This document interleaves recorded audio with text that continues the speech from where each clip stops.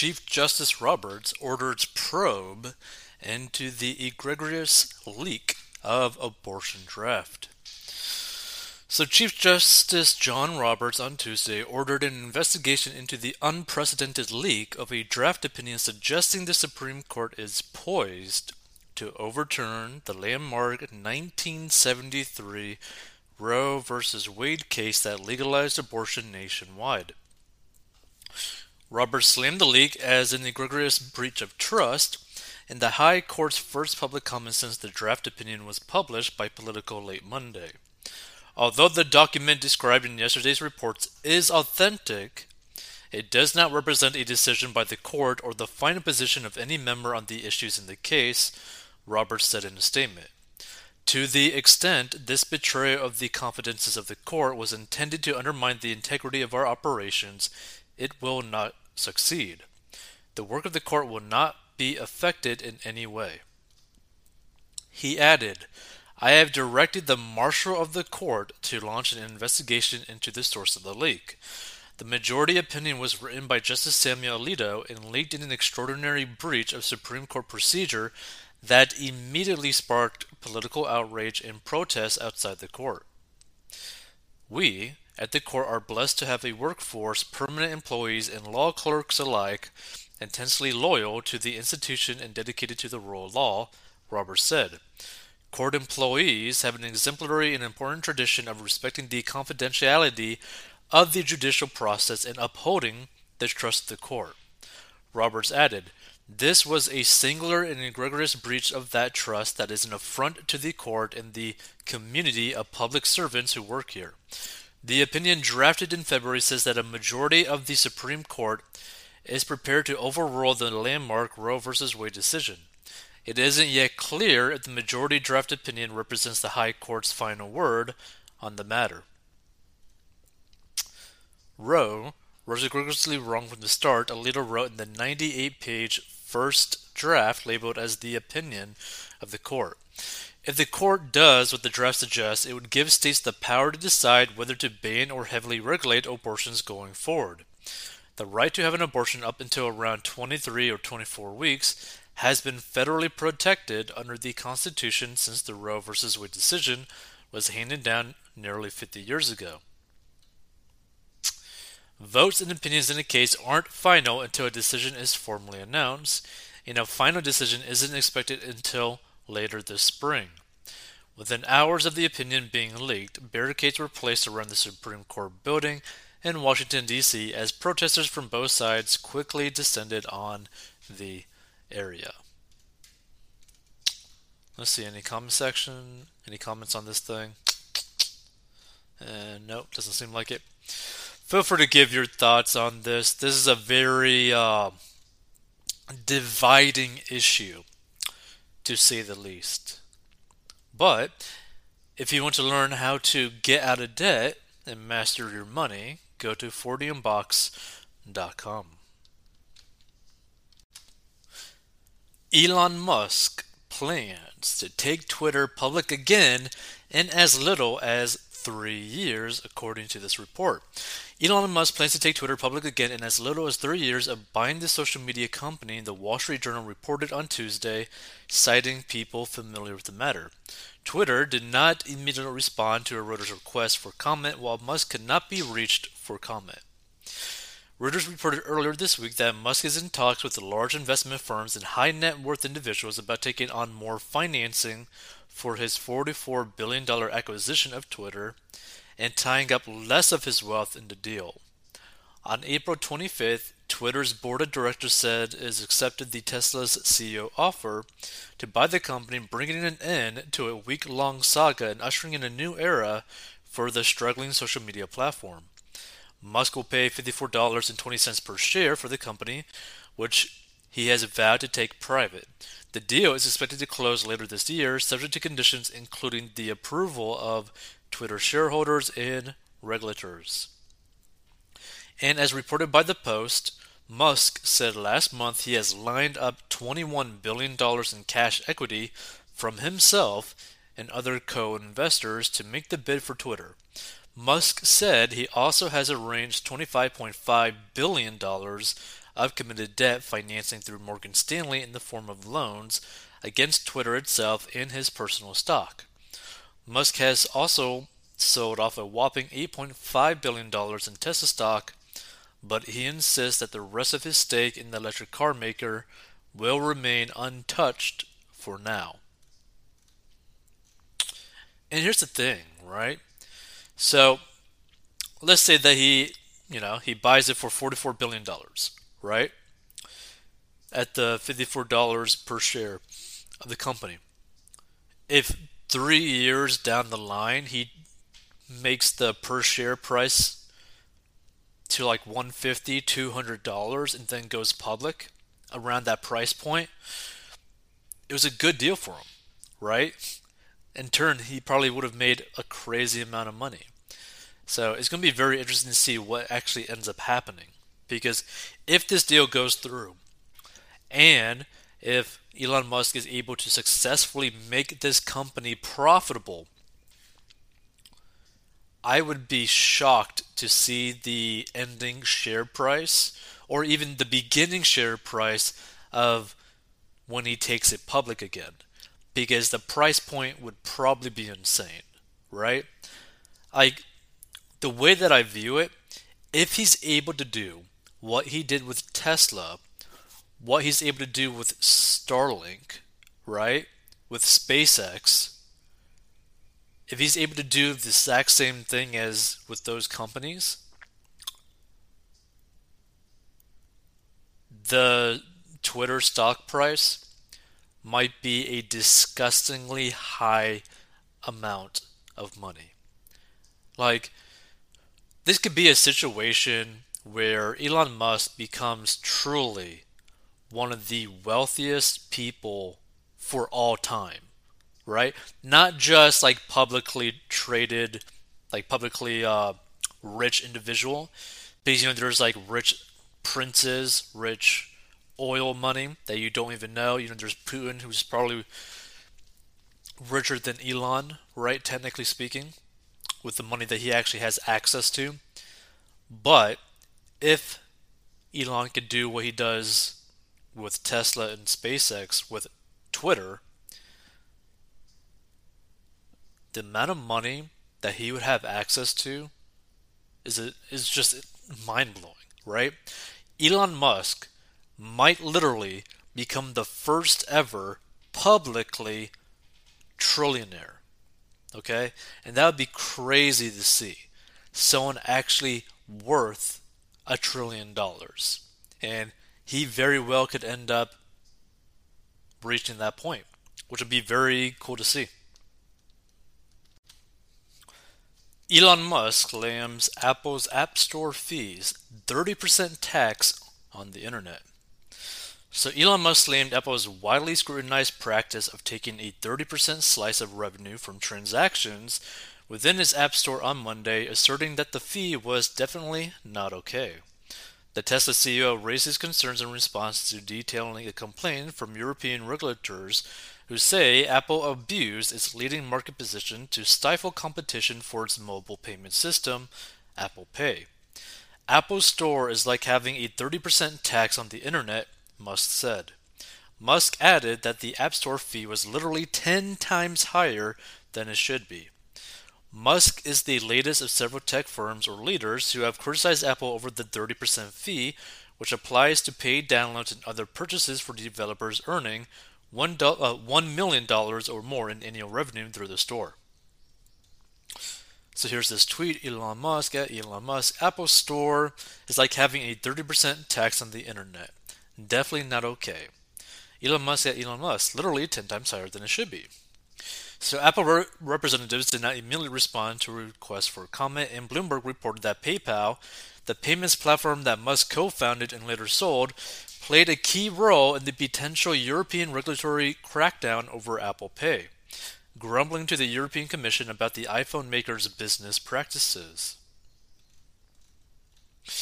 U.S. regulators are currently eyeing action against Apple and Google over their App Store business practices. One piece of legislation, the Open App Markets Act, would block online marketplace operators from giving preferential treatment to their own app, among other measures meant to promote a level playing field.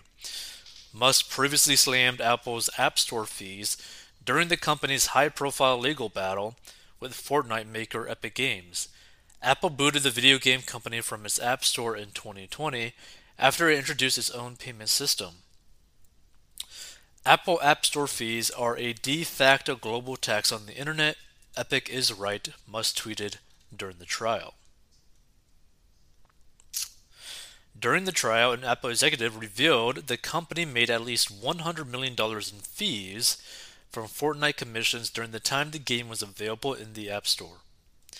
A federal judge later delivered a split verdict in the case, though the ruling was largely in Apple's favor. Meta CEO Mark Zuckerberg also jabbed Apple in a June 2021 blog post detailing that Facebook would not charge creators for work posted on the social media platform through 2023. When we do introduce a revenue share, it will be less than the 30% that Apple and others take, Zuckerberg said. I mean, feel free to give your thoughts on this. I find this kind of interesting because does this mean that Elon Musk is probably going to push pretty heavy in some sort of revenue stream for Twitter that might like make it or break it kind of scenario for Twitter in terms of profitability? Because 30% is a large amount of money. Like a large amount of money. By the way, if you want to learn how to get out of debt, go to 40inbox.com. Vice Media hires financial advisor for sale, according to the report. Vice Media, the Brooklyn-based digital media company founded by Shane Smith, has hired bankers to put the company up for sale, according to a report. Several buyers have expressed preliminary interest in buying Vice outright, CNBC reported late Monday.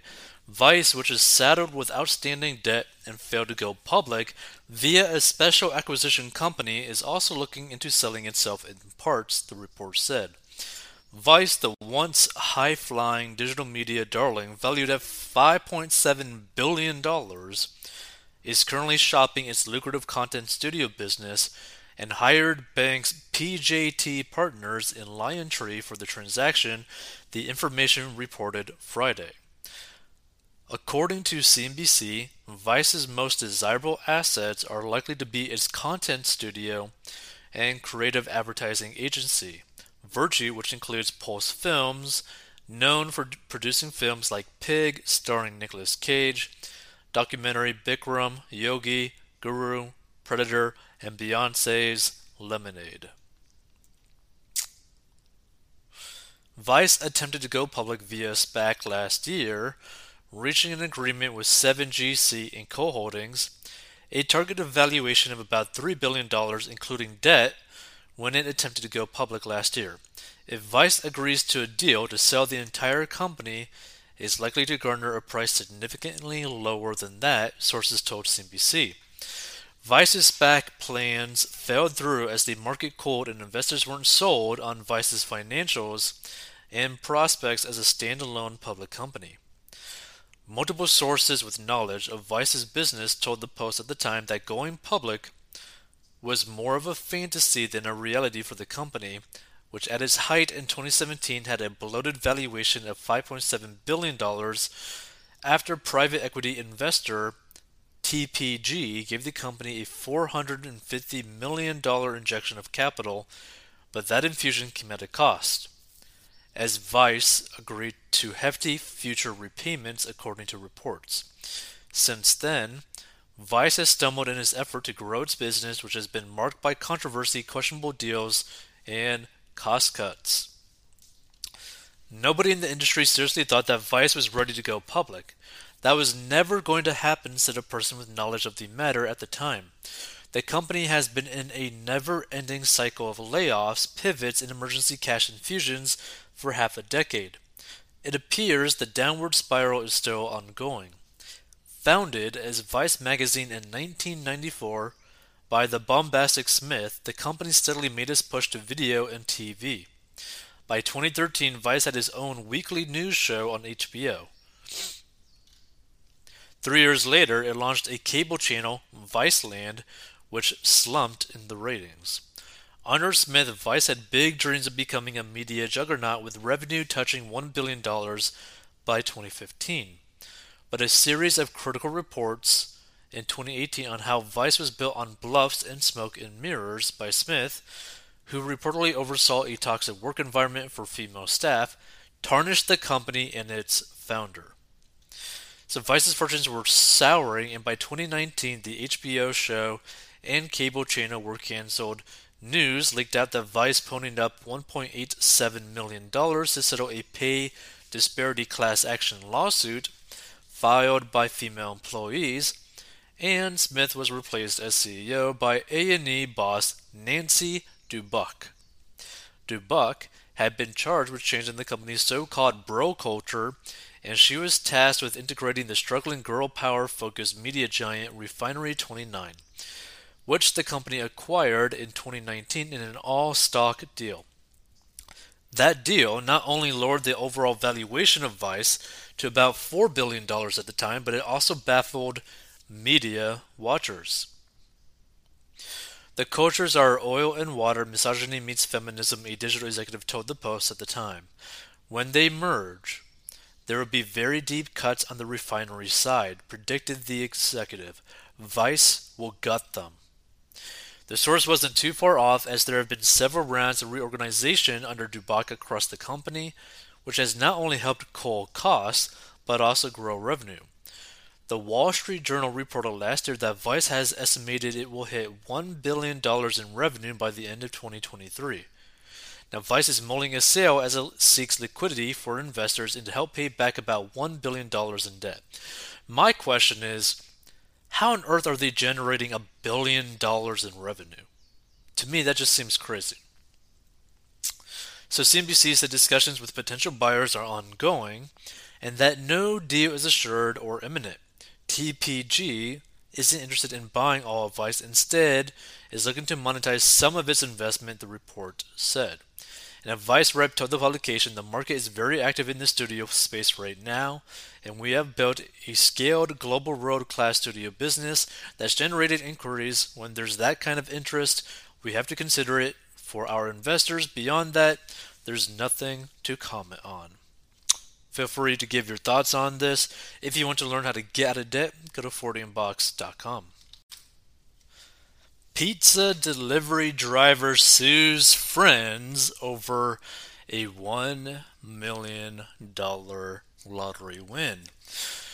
Most people would celebrate if they found out their lottery pool was the lucky winner of a $1 million check.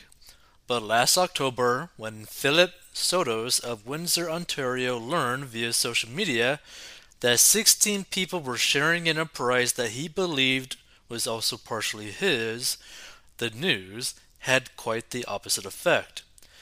To add insult to injury, Sotos told CBC that the man holding up the check, whom Sotos considered a friend, was just eating pizza that Sotos, a pizza delivery driver, had brought him for free. I got online and I was just going through social media, and what comes up? The same guy that's eating my pizza is holding $1 million check, and that's how I found out, he said. How would you feel? That hurt more than anything. Sotos joined the lottery pool when he was an employee at an auto parts delivery company where the other members of the group also worked. Despite leaving for the pizza delivery job, Sotos claims that he was still part of the pool, and even though he didn't always pay his share, and in fact owed the group $40 for the winning ticket in question, according to Sotos, in the 6 years he belonged to the pool, he owed up to $100 but was never cut off as the group operated an opt-out basis. Sotos claims that he agreed to go in on the winning ticket in June, and the pool won later that month. A court filing states that clear communication would be required to disqualify a member from the group. In a series of text messages, Sotos acknowledges owing money and says he'll pay, then backtracks, telling the group to take his share out of the hoped-for winnings. each group member would have walked away with a bit less cash if Soros had been cut in too. We all would have won $58,000, Soros told CBC. This is all over a difference of $4,500. Although Soto's lawyer, Joseph De Luca, says he'd still like to settle out of court, a lawyer for the group of 16 says they're not considering that and will file a statement of defense in the coming weeks. Wow. Talk about an interesting situation. That being said, I have a feeling that this individual probably was not involved in this actual lottery pool by the end of it for the winning ticket and feels like he's just entitled to it. I think this is a case of someone who just feels like they're entitled to free money. Feel free to give your thoughts. If you want to learn how to get out of debt, go to 40inbox.com.